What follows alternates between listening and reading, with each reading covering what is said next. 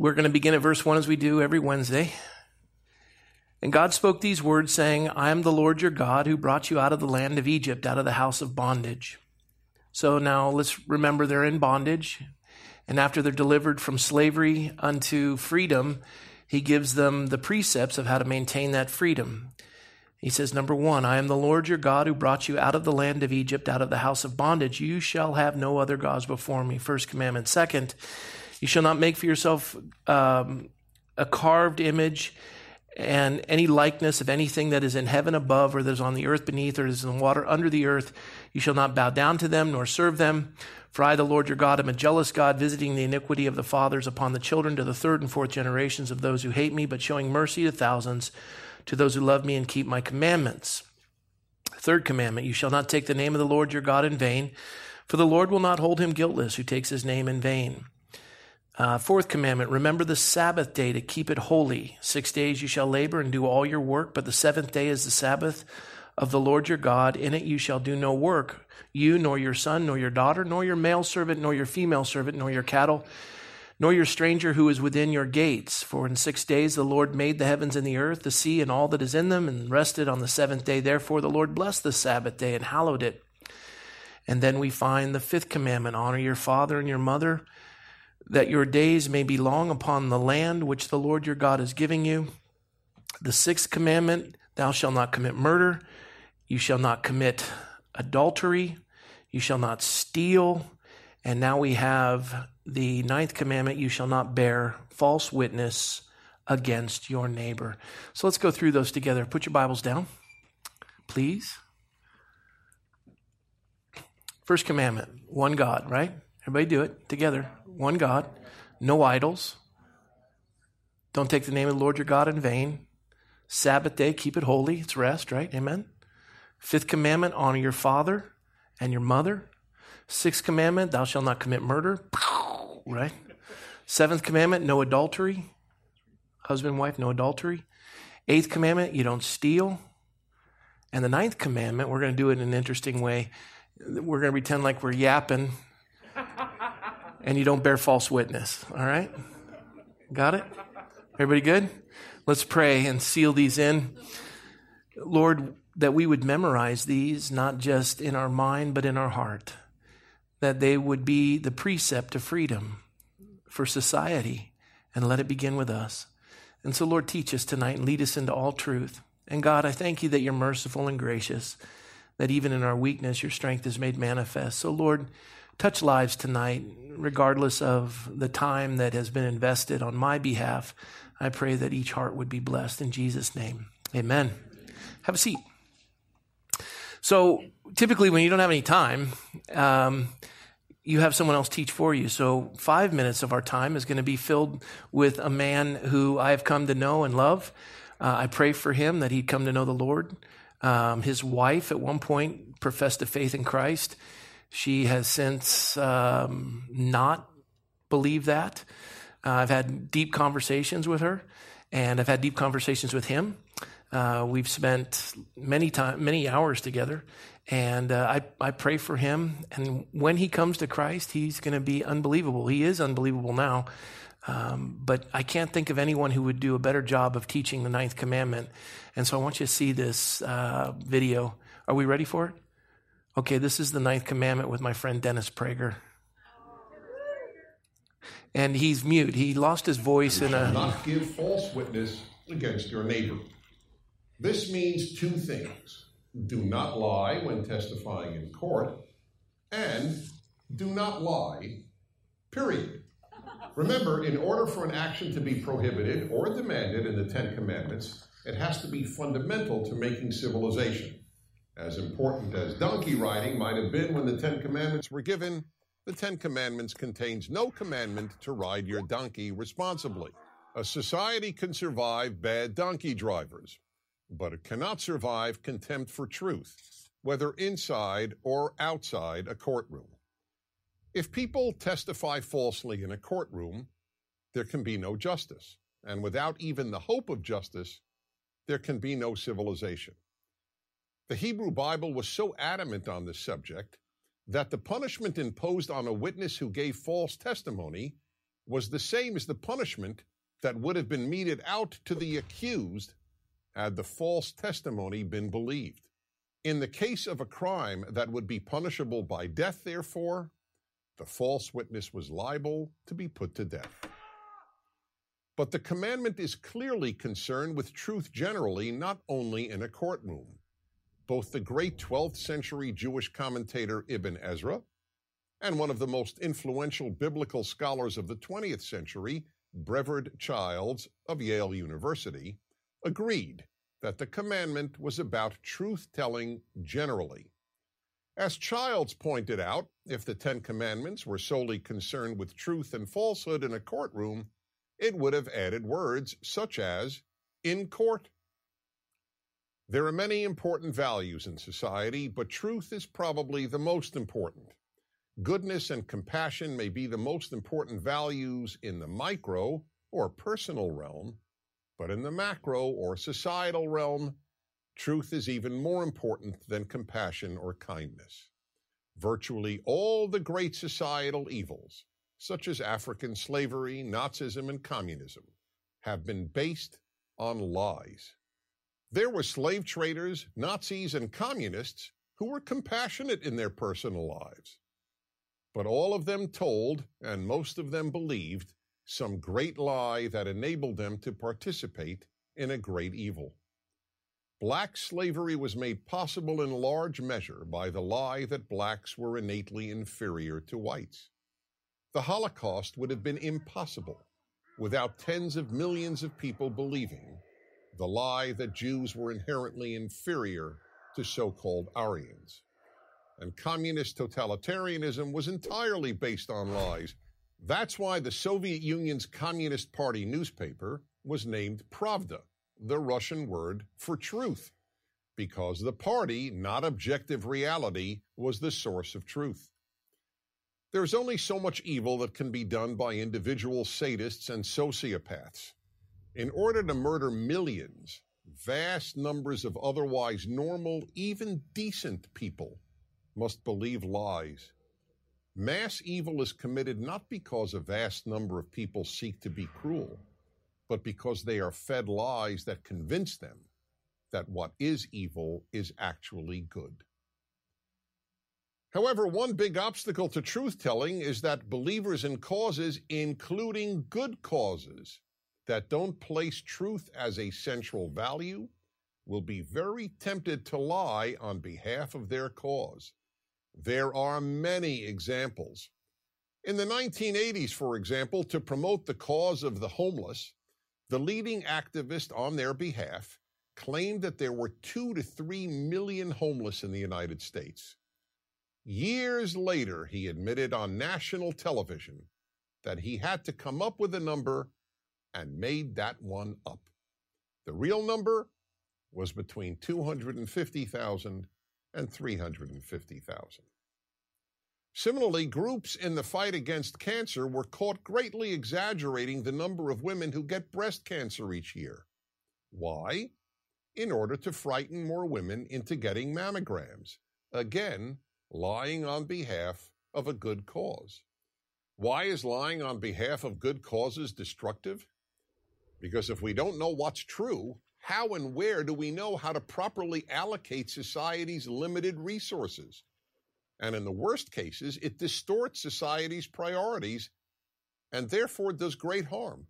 The Ten Commandments is there to warn all of us that with very few exceptions, such as the immediate saving of innocent life, no cause is more important than truth-telling.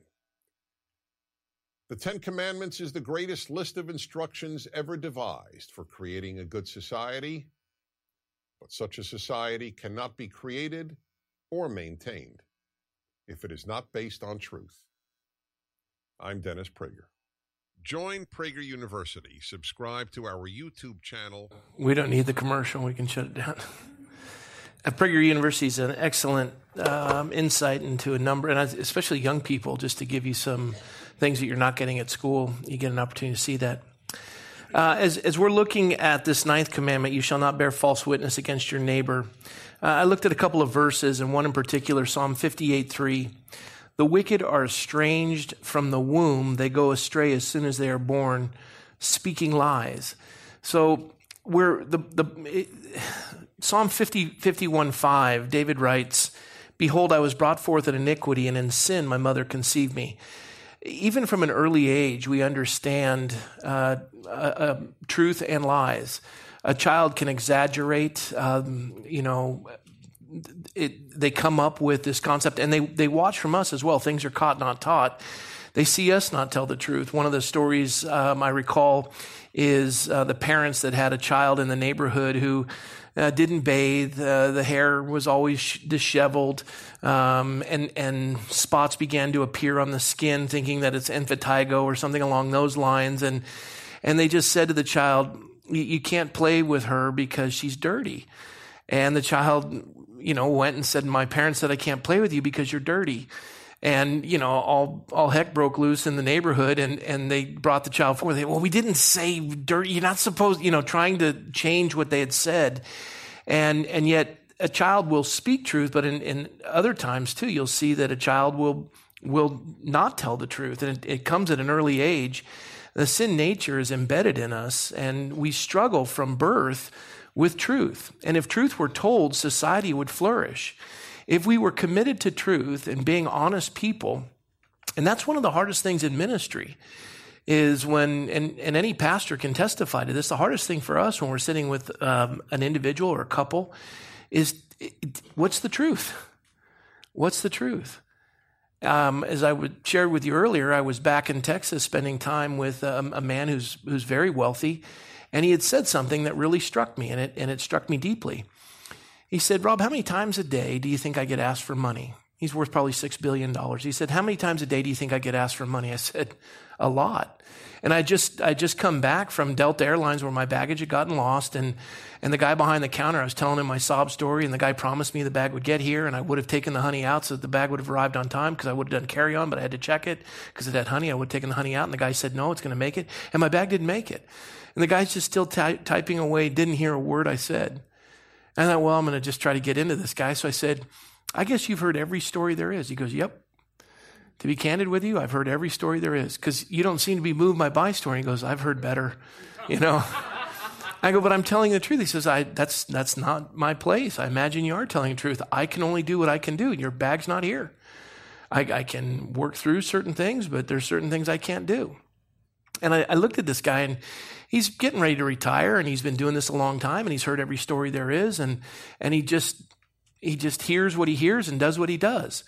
And I had applied that when I was with my friend, when he said, "How many times a day do you think I get asked for money?" And I said, "Quite a few. I imagine numerous times." He said, "Yep." And he said, "You know what I do?" And I said, "What's that?" And he says, "I have to distinguish between what they're speaking and what they're saying." Let me repeat that. What they're speaking and what they're saying. People come to me, Rob, and they have a problem, and they think that my money is the solution to their problem.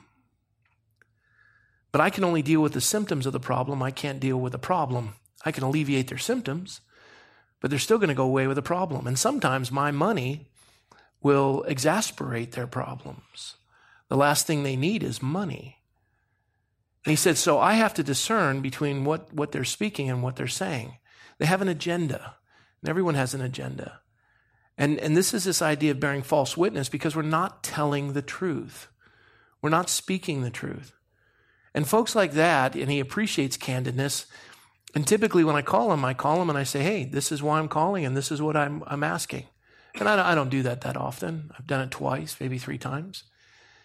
And this has built a relationship, this idea that you're candid with someone, you're honest with them. You don't have an agenda. You're not couching it. You're not building them up. You're not, and it happens in the ministry quite often. It's called evangelistic. Tonight I'm looking at the room. Let's see, let's do truth here. We got 6, 7, 8, 9, 10, 11 on this side. 3, 6, 9, 12, 15, 18, 21, 22. So that'd be 33, 36, 39. Okay, 42. Okay, about maybe 60 people tonight. Evangelistically speaking, I look at the room, close to 100. And if someone is saying, so what's the attendance of your church? Oh, Wednesday nights we're close to 100. Well, it's over 50, and I guess if you round up, of course, close to 100. But the truth of the matter is that's not the number. And the people that are more candid and more specific are the ones that you can do business with, the ones that tell the truth. And we find that in ministry because the more you build the ministry, the more people are inclined to support that ministry. And it's very prevalent in Christendom. It's prevalent in our own lives, and we learn it from an early age. And this is where it becomes quite dangerous and difficult. I was looking at James chapter 3. It says, "My brethren, let not many of you become teachers, knowing that we shall receive a stricter judgment. For we all stumble in many things. If anyone does not stumble in word, he is a perfect man, able to bridle the whole body. Indeed, we put bits in horses' mouths that they may obey us, and we turn their whole body. Look also at ships. Although they are so large and are driven by fierce winds, they are turned by a very small rudder wherever the pilot desires. Even so, the tongue is a little member and boasts great things." So speaking to ministers, what he's saying is you can turn a ship by a rudder. But the tongue is just as profound and powerful to turn a church and to turn people. How do you get somebody to kill 6.5 million Jews? And if you've ever seen him speak, Adolf Hitler, he moved, as it said, tens of millions of people to participate in one of the greatest Holocausts. And over 50 million people died because of his rhetoric and his exaggeration and his misrepresentation and the lies that are associated with it.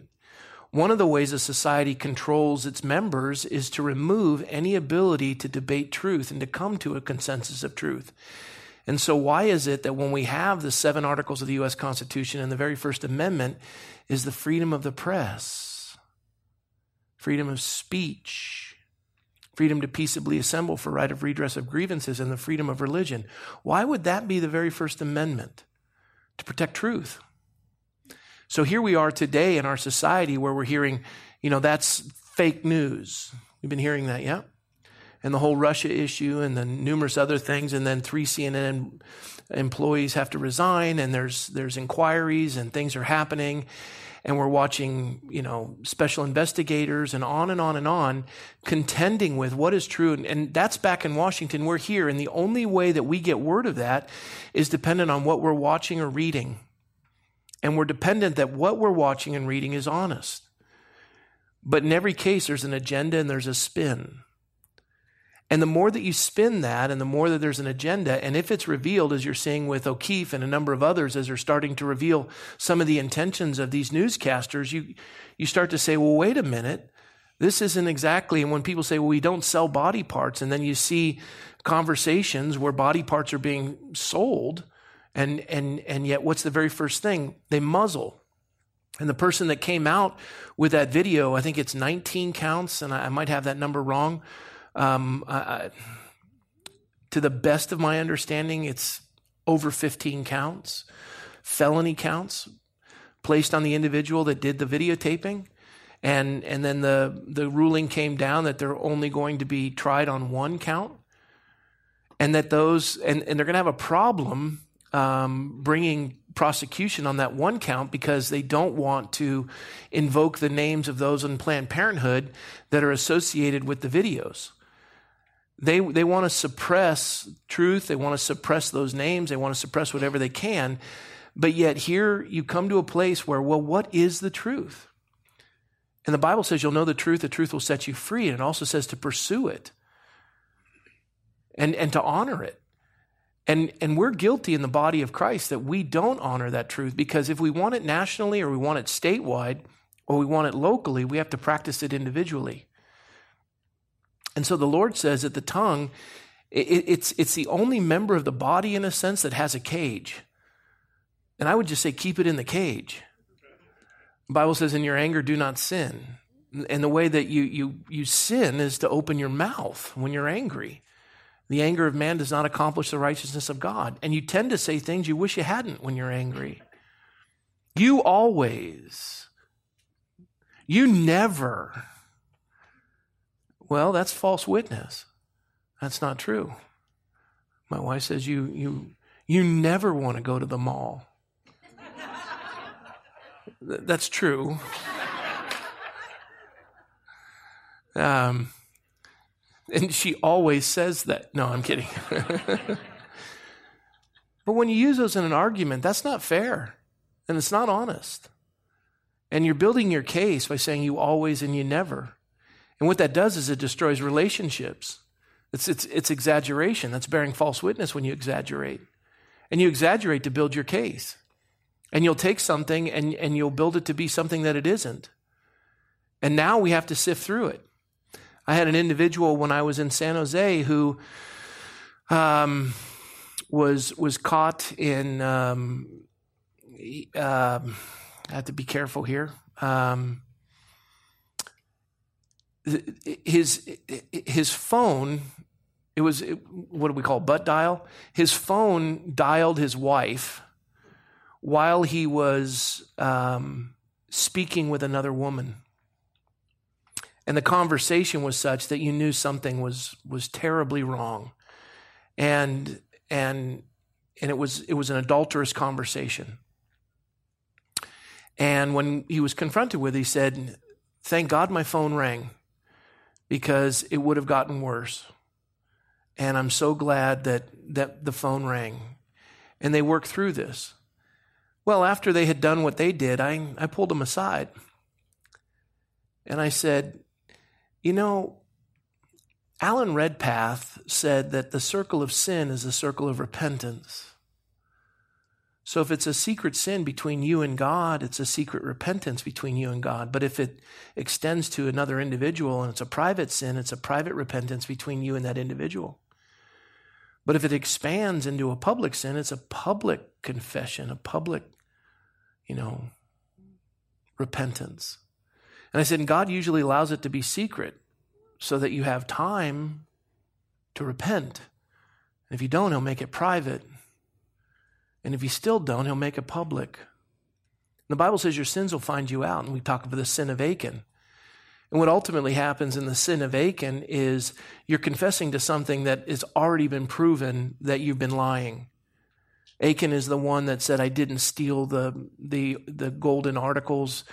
And they brought out the entire nation of Israel, and then they broke it into tribes, and they broke it into families, and they broke it into individual families, and then they went down to single people, and then finally pointed to him, and he goes, "Doggone it, come to think of it, I did take it."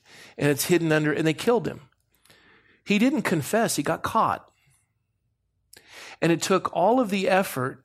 Do you know how much effort is involved in mustering an entire nation so that one person can conceal a lie? You see, lies take time and energy and resources. And as we're trying to pursue the truth, everyone else has to be affected while we're waiting in the hot sun for you to tell the truth. And you're so selfish in trying to defend a lie that you're willing to allow everyone else to have to endure, including your family. And the sin of Achan it wasn't repentance, it was being caught. And the idea is repent of it, acknowledge it, confess it, be truthful. And so when this individual came into my office and we sat down, he goes, "I'm so relieved that we've gotten this." And I said, I was praying last night, and I really feel compelled from the Lord. The Bible says you'll know the truth will set you free. And it also says in 1 John, confess your sins one to another. And it says, walk in the light as he is in the light, confessing your sins one to another. And it's not unto salvation, but unto restoration. And I said, I was a young seminary student. I'm telling him this story. I said, I was a young seminary student. And I was sitting in the quad with a bunch of other seminary students. There were 7 of us. And we were talking about a number of things, and I had opened up to them. And I figured I'd kind of break the ice. I said, I used to struggle with pornography, but God gave me deliverance, and I just want to rejoice in that. And at that point, it was a sin of Ananias and Sapphira. It was hypocrisy. I was professing something that wasn't true to gain notoriety and acknowledgement of my peers. And it was a bold-faced lie. And I said it in front of these other 7 seminary students. And then we went away to a cross-cultural immersion. It was 2 weeks in Los Angeles, and we were visiting the AME Church and a number of others, and we had the privilege to sit down with Rick Warren of Saddleback Church, and it was just a small group of seminary students, and he did a lesson out of 1 John. And he said, walk in the light as he is in the light, confessing your sins one to another. He said, fungus only grows in darkness. He says, the greatest gift that a pastor can possess is honesty. And God blesses that. And he said, yeah, God hears you when you repent and you confess your sin to him. But does anyone else really know who you are? Because you're going to live knowing who you are, and you've never had the chance to tell anyone else, so they can pray for you and hold you accountable. And then and somebody to get that off your chest. Oftentimes people love to come and, especially when they're dying, they call for you because they want to get some things off their chest. And you live with it. It brings depression. And you look yourself in the mirror and you know who you really are, but no one else does. And he said this one phrase that just was noodled into my head, and it was a worm that wouldn't stop. And he said, does anyone know who you really are? And that hit me like a ton of bricks. I went back that night and I was in the dormitories and I was just struggling over it. And I had 4 other roommates in the same dormitory, and those 4 other roommates happened to be in the group of the 7 originally when I had shared what I had shared. And they began to sing worship music and close the night, and I just didn't have any desire to sing.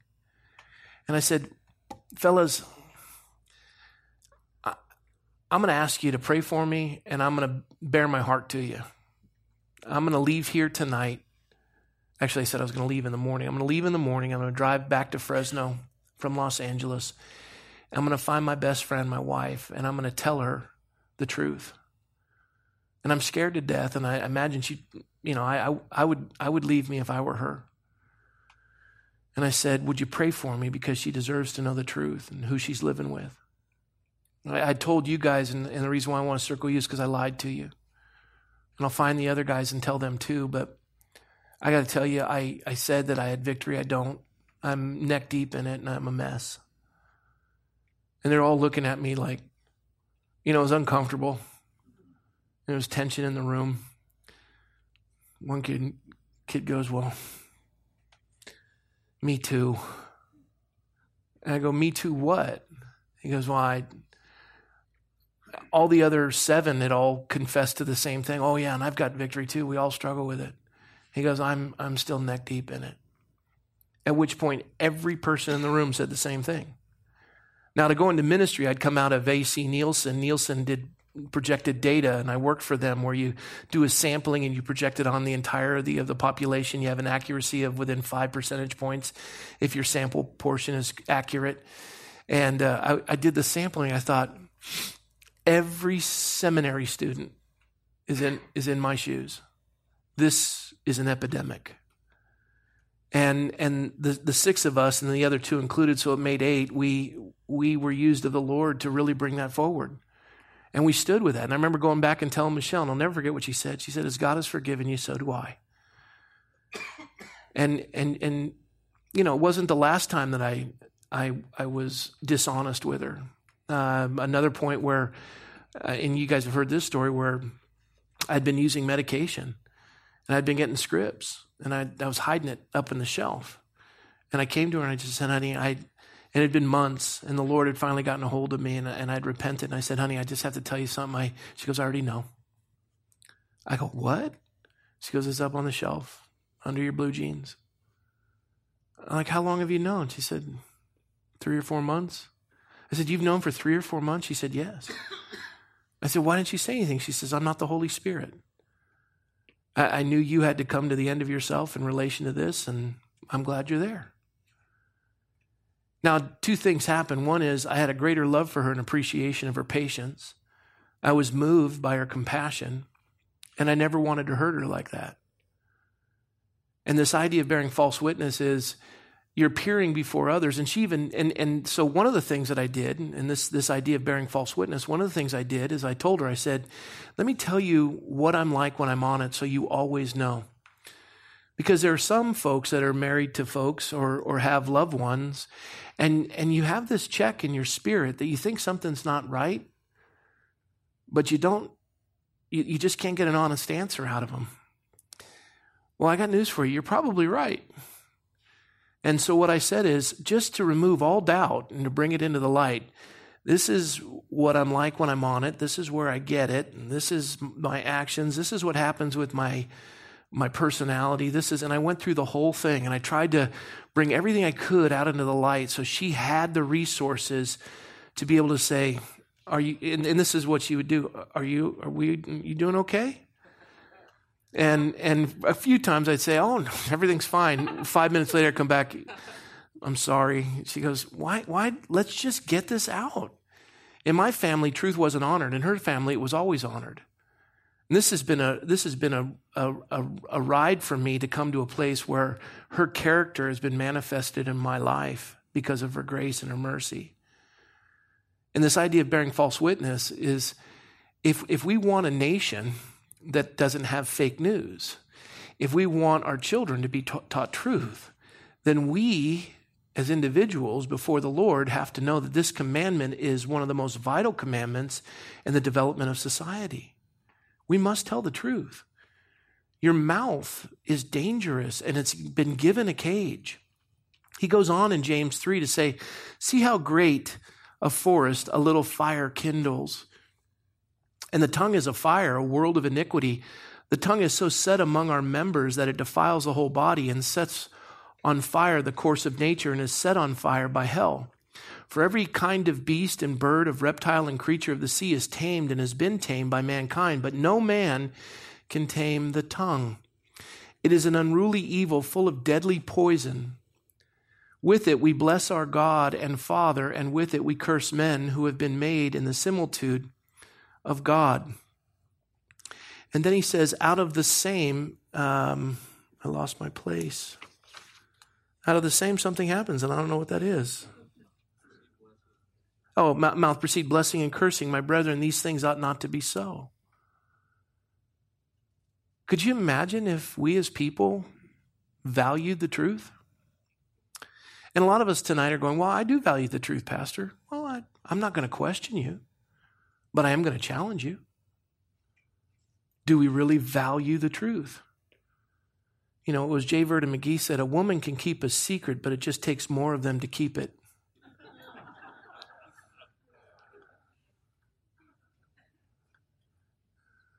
You know, there's the, similar to what I expressed to you from the true story, there's a joke of the pastors that were in a room together and they're just bearing their heart. And the first pastor says, you know, I want to be candid with you guys. I got a bottle of liquor, and, you know, after an end of a hard day, I get a little drunk. And I just want you guys to pray for me. I know it's a sin. And I'd ask that you just, you know, pray for me.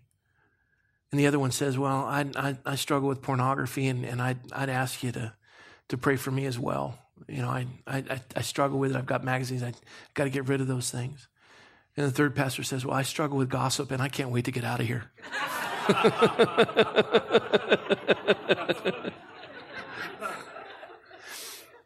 We're laughing, but you know why people don't tell you the truth? Because they can't trust you.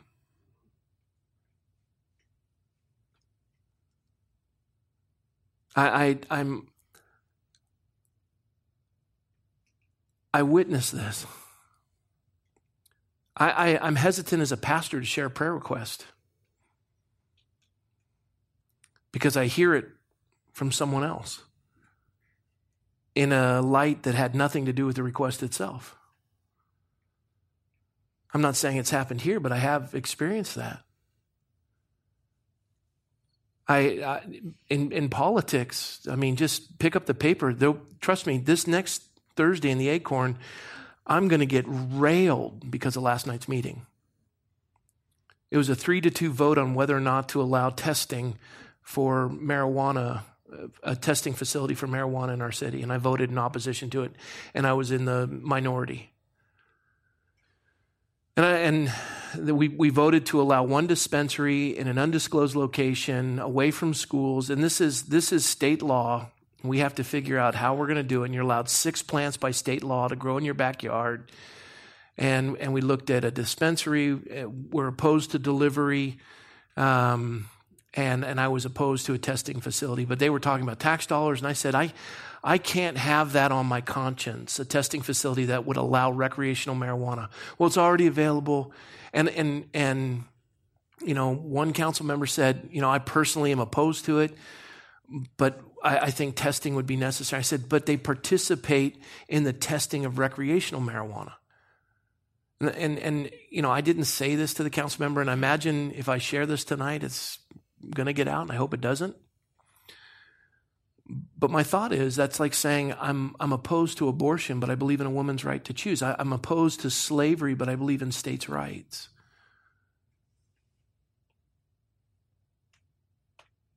And I can't do that. And it's not a popular position. There's already a recall being professed in Twitter sphere. And only 46% of the citizens of our community voted in opposition to make marijuana legal. 54% of our citizens voted to make it legal. So I'm already on the losing side. And I can't imagine what the paper's going to say. And I don't like being misrepresented. And you contend for truth. And I try to, you try to watch what you say. I was in a council meeting where I said, one council member said that the state gas tax has been a benefit to us, or I don't know the exact word to use, but it was a positive term in relation to the 12-cent gas tax increase that they're putting for the state, and how it's going to offset our deficit for our road improvements. And I said, I'm in full disagreement of that. Because if you calculate the 50,000 drivers, conservatively speaking, in our community that are going to be taxed by the state anywhere from $250 to $300 per driver, that works out to an enormous amount of money, of which the state takes, and they're going to give back to us a pittance of $10 million. They're going to take out of our state $40 million, give us back 10, using just big numbers. I said, that's not a benefit. I said, in contrast, if we were to do a half-cent sales tax, all of that money would remain in our community. And I asked the city manager, what would a sales tax generate, half-cent sales tax generate? I think he said something like 14 million. I said, all 14 million would come back into our city. And my point was, the higher up it goes, the less it comes down. If we're going to tax our citizens, then we better give them what they're being taxed for. Well, then it came out in the paper that I'm in favor of a half-cent sales tax. And I said, that's what you got from that meeting? When I stood in opposition to Measure AA, and I was on the committee against Measure AA, the half-cent sales tax increase, and I've been asked to be on the board for the Citizens Tax Committee, you're telling me that that's what you got out of it? And I don't like misrepresentation. But in all fairness, if you're not clear in the way you speak, people will misuse your words for their benefit. And that creates a breakdown in relationship. And the way that relationship had to be restored is I took the editor of the newspaper, we went and we had lunch together. I said, let's talk this out. Because we're living in the same community. And we have to come to an understanding of each other. And I pray that we've made some inroads. But in the same regard, I don't have the right to misrepresent that person, nor do I believe, and nor do they have the right to misrepresent me, nor do we have the right to misrepresent each other. And this is dangerous, and this is why God points out so clearly that we can't do this. Proverbs 6 says in verse 16, these 6 things the Lord hates. Let me repeat that. These 6 things the Lord doesn't dislike, the Lord hates. Now, hate is a pretty big word. The Lord hates these things. Yes, 7 are an abomination to him. A proud look, and the very second thing, a lying tongue. And then below that, hands that shed innocent blood. You have to lie before you have the ability to shed innocent blood. It's not a baby, it's a blob of tissue. It's not a human being. It's an African American. Not even that, it's a black. It's an African. Don't even subscribe citizenship. Jews are less than human. And by that statement, if somebody were to record that and it goes on the radio, somebody can take that clip and misrepresent me, which they've done. When I ran for the state assembly, they went through all of my sermons and they pulled out key things that they wanted to build their case around, all out of context. A proud look, a lying tongue, and hands that shed innocent blood. Proverbs 12:22. Lying lips are an abomination to the Lord, but those who deal truthfully are his delight. God loves it when we're honest. Did you know that when you're honest with God, he's merciful with you? When you're honest with him, he's merciful with you. When you're dishonest, he'll allow your sin to become public. I remember one time working with a couple and trying to get to the truth. And the one person I just kept putting into a corner with facts. And they would respond and I'd bring a fact and that would shut that down. And then they would jump over here and I'd come back with a fact. And they'd come over here and I'd come with a fact. And I'd done my homework. And now that was the sin of Achan. There was nowhere to go. And I'll never forget what they said. You're right. At this point in my life, I don't even know how to discern between truth and a lie. Their life had become so morphed and so callous and their heart so hardened that they didn't even know the truth. I remember sitting across from a pastor who'd been caught in adultery, had lost his fellowship. I reached out to minister to him. And as I sat with him having coffee, wanting to just love on him, he just lying to me. And lying so well that I was moved. And the reality is, I honestly believe that he believed what he was saying was true. That's how warped the human heart becomes, and God hates that. It's an abomination to him. And furthermore, you're taking God's name in vain, and that you're doing evil in God's name by being deceptive and lying. That's a violation of that commandment, the third commandment.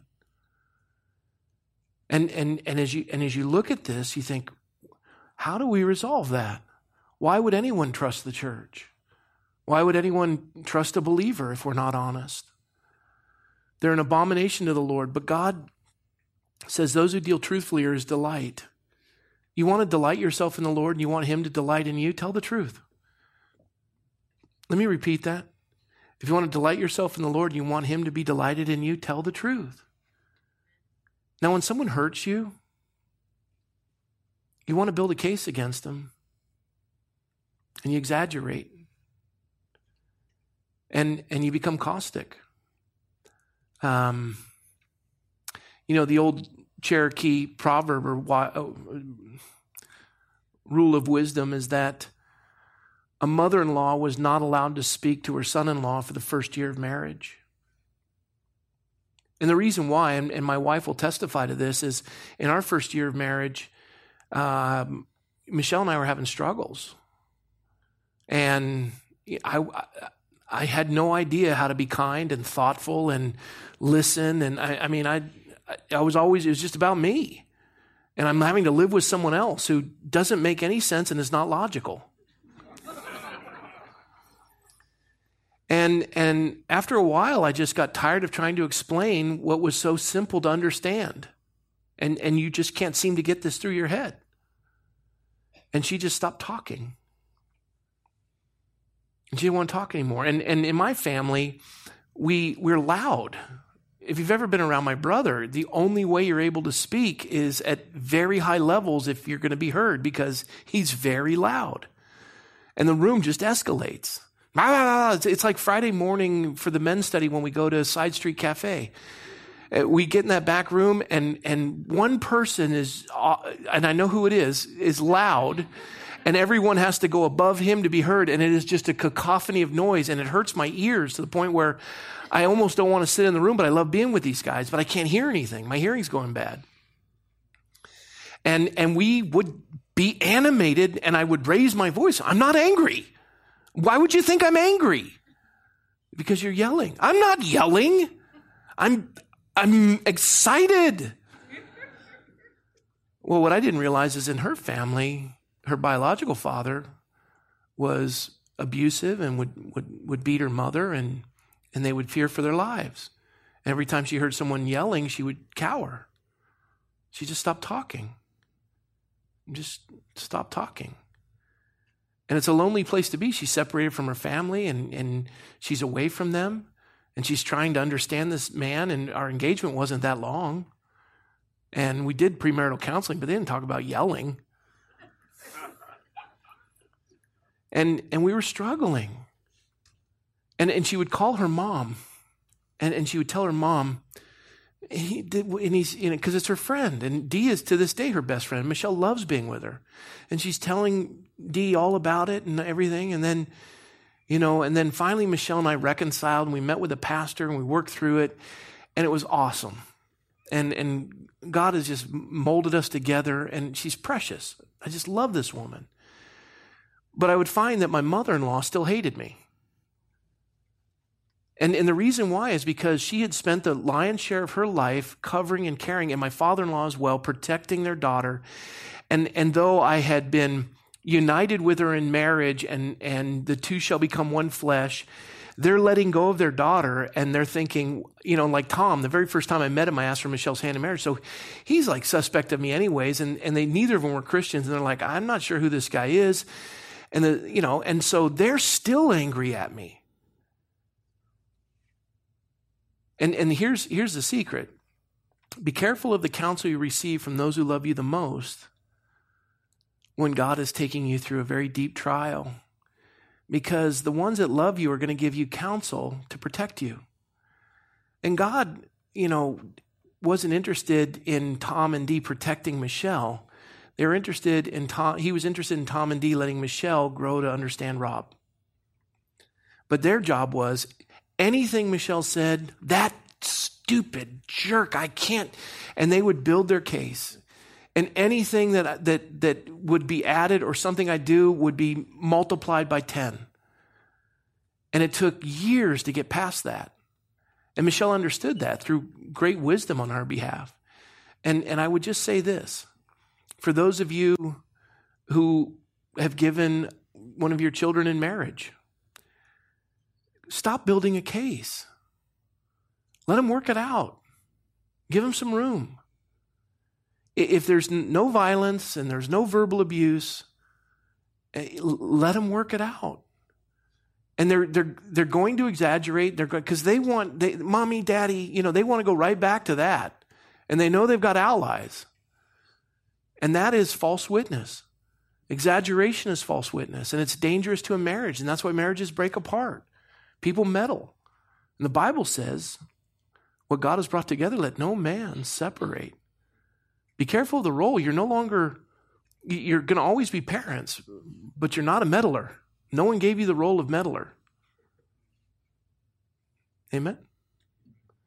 I imagine that hurt some folks. I didn't intend to, but. Leviticus 19:16. You shall not go about as a talebearer among your people, nor shall you take a stand against the life of your neighbor. I am the Lord. A talebearer. A talebearer. Interesting one. It's like innuendo. Oh, have you heard about Frank? No. You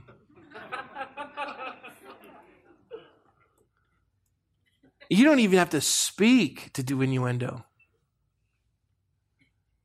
Do you know Susie?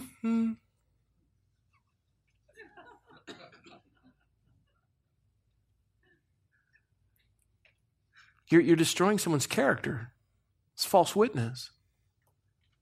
Be honest. Say, I struggle with them, and here's the reason why, and I haven't fully understood, and there's some things we haven't worked out. And the Bible says if you have an issue with your brother, leave your gift at the altar and go be reconciled to them. And I got news for you. Someone comes to you and says, have you heard about so-and-so? Say, oh, time out. And this is This is required in the church, by the way. You have full authority to do this. Someone says, have you heard about so-and-so? Or so-and-so did this to me. You go, you know what? I know them, and they're a member of our congregation. They're my brother and my sister in the Lord.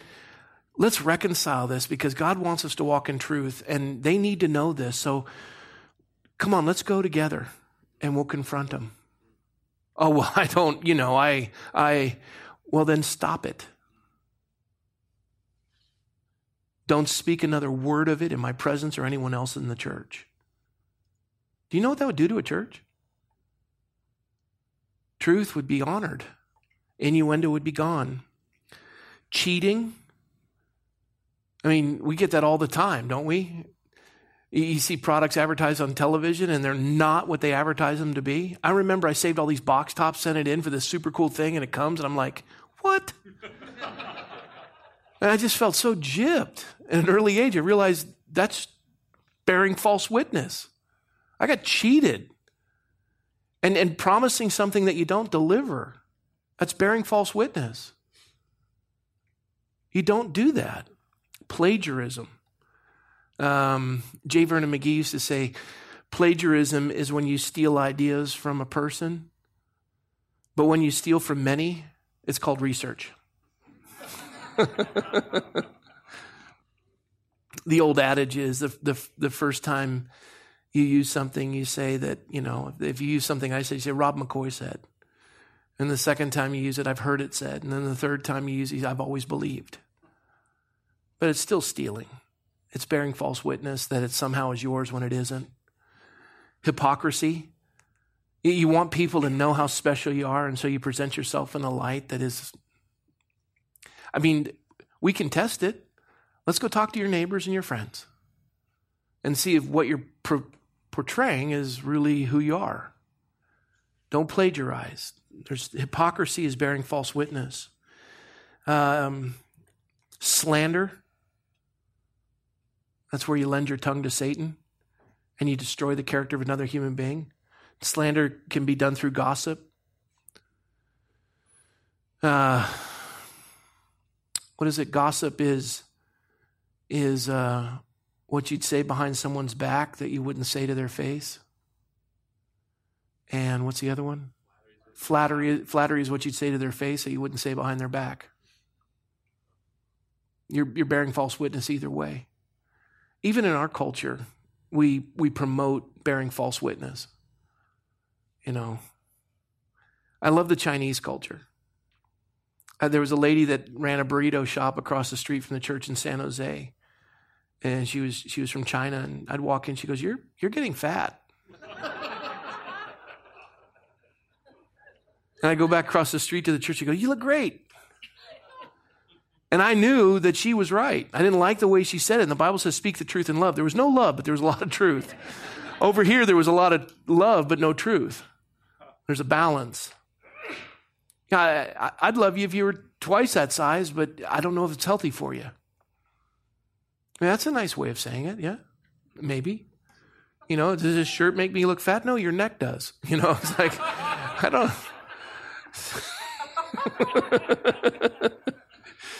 Well, we're limited on time. I'm going to share with you one more story, and then I think we've got the idea of the ninth commandment. And it's one of the most profound stories I think I've ever heard, and Don McClure shared it with me. He brought the staff in, and Don now is the head of Calvary Chapel Association. He brought the staff in, and I was on staff with him. I was an assistant pastor, and he brings the staff, and he said, have any of you guys heard rumor that my wife Jean has committed adultery? And we all said, no, Pastor Don, never. Actually, one person said, we would believe it if maybe it was about you, but not Jean. It's like, I don't know if anyone had the guts. He was frightening. But he said, so none of you have heard that? And we said, no, sir, we haven't. He said, okay. And I wasn't going to let that die. And everyone's looking around, and I'm like the Peter in the group. I'm going to say what everyone's thinking, because I'm the idiot. And I said, why did you bring this up? What's the issue, Pastor Don?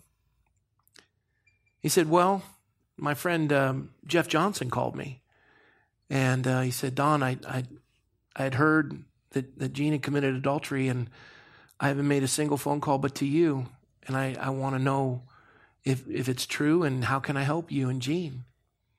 He said, what? And Don actually repeated, and I think that's where I remembered. Don said, I mean, Jeff, if you'd called about me, maybe, but not Jean. And we all kind of uncomfortably giggled. and Don said, Jeff, where'd you hear that? And he said, well, I heard it from this guy. Don said, do you have his number? He said, yeah, Don, I do. So Don called that guy. He said, I understand you told Jeff Jean committed adultery? He goes, yeah, I did. I called Jeff because I figured he was the closest to you, and he could have called you, and I didn't know if I'd... He goes, so you didn't call me, you called Jeff. Well, I didn't want to bother you. And he goes, really? You wouldn't want to bother me over something like this? He goes, Don, I'm sorry. He goes, well, who'd you hear it from? He went all the way back to a Midwest state with a pastor who had said this to his staff. And he called him, and he said, Don, I love you, and I didn't want to call you, and he goes, you don't love me. Jeff Johnson loves me. Jeff Johnson called me. You told everybody. Don't lie to me again that you love me. You're adding even more to the false witness.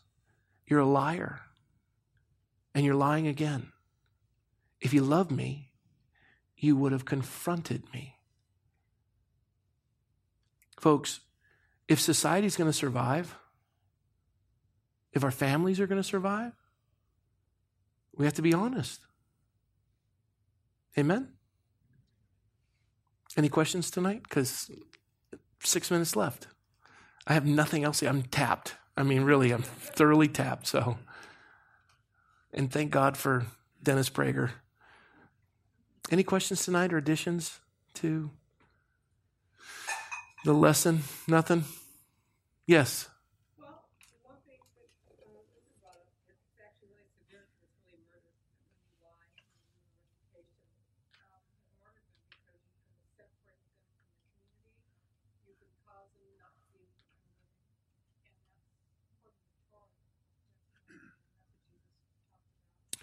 So the comment was based on the Sermon on the Mount, and I was hesitant to reflect on that. I avoided it for the simple reason I didn't want to revisit it. But since you brought it up, that's the Lord speaking. So Jesus said, you've heard that it said that thou shalt not commit murder. And he quotes the 6th commandment. But I say to you, if you say to your brother, you fool or raka, you're in danger of the fires of hell.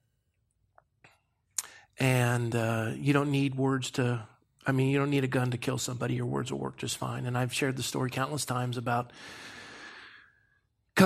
moving from the East Coast to the West Coast. I came into 2nd grade class, Mrs. Noss, and I was wearing East Coast clothes, and all the Southern California kids were laughing at me. And our family dealt with pain through humor, and I knew I could diffuse it by being funny. And my humor was developed. And I got everybody in the class laughing because I found a kid in the class who had bright red hair, Coke bottle thick glasses, food stains on his shirt, and I made fun of him. And everybody started laughing at him. And that carried on through the 3rd grade, 4th grade, 5th grade, 6th grade. His name was John. And by about the 6th grade, we turned to middle school, and he was sitting at a table with 2 or 3 other kids that were ostracized. And then I went into high school and became captain of the water polo team, swim team, got a scholarship, and he was in my rearview mirror. And I remember walking by him in class in the hallway, and I'd flinch like I was going to hit him, and he would cower, and everybody'd laugh, and just we picked on him. And when I became a Christian later, I just said, Lord, that says that if you have an issue with your brother, leave your gift at the altar and go be reconciled to your brother. And I said, Lord, is there anyone I need? And he brought to my remembrance John, and I went back. 4th of July, I just got our 35th class reunion to be invited back, and it was similar. I'd gone back for a reunion, and I was asking all my classmates, hey, where's John? Where's John? You haven't heard? And I said, no. And he said, he's committed suicide. And, I live with that. I didn't need a gun to kill him. And you can stand in judgment of me, and I don't like to revisit it. I hate it. I hate every time I have to do it. But the reality is, I misrepresented him. I slandered him. I bore false witness, and I didn't need a gun to kill him. And some of you are the ones in the room, and I've experienced this countless times, where you'll come up to me and you'll tell me I was that kid that got picked on. I'm sorry. And the only reason why I revisit and tell the story is so that it doesn't happen anymore. Not so that you can be angry at me. God's forgiven me. I pray I see John in heaven. Yeah, words are terrible when they're untruthful. Babies die, nations are slaughtered, human beings are enslaved, and all has to be done with a lie. So, there was one more over here. Yeah? Yeah, it's somewhat off topic, Pastor Robert. When you sit down with, say, the editor of the newspaper, do you pray before that meeting? Every time. Not with them. Not with them. No. Having a meal, do you ever say grace? Nope. A servant speaks when he's spoken to, offers his opinion when he's asked. And, my feeling is in time, the Lord's going to reach his heart. I'm not going to demand prayer from the dais, but there will be prayer in the dais. I'm praying every time I'm in a city council meeting. But to demand that, it's a pluralistic society. And when the culture transforms and they're ready for that, then I will be vocal about it. But in the meantime, why make that the lightning rod when so much more can be accomplished? And I don't want to put him on the defensive because I'm forcing him into my world. People don't care how much, they don't so much want to know about you, they want you to know about them. I'm there to listen. And so I want to serve him. And those opportunities come up. And there's been times where I've had that privilege to do that with people. But, we rise and fall before one master, and that's the position I've taken, right or wrong. It seems to have served me well, and I'm not saying that if that's your compelling heart, then do it. I went to a meeting, I got a minute left. I went to a meeting with David Lane, and we were presenting to the Lincoln Club in Orange County about American renewal projects. And I knew that there were some very moderate Republicans in there, some in particular who had been instrumental in coming against me in the assembly race. And I know the lay of the land because I've gotten an education. And David doesn't have an education in California politics. I do. And David leads, and he was going to turn it over to me. And David leads by saying, I was the wildest man that ever lived. Wine, women, and song, living in the bottom of the barrel and liking it. And he said, and then God saved me.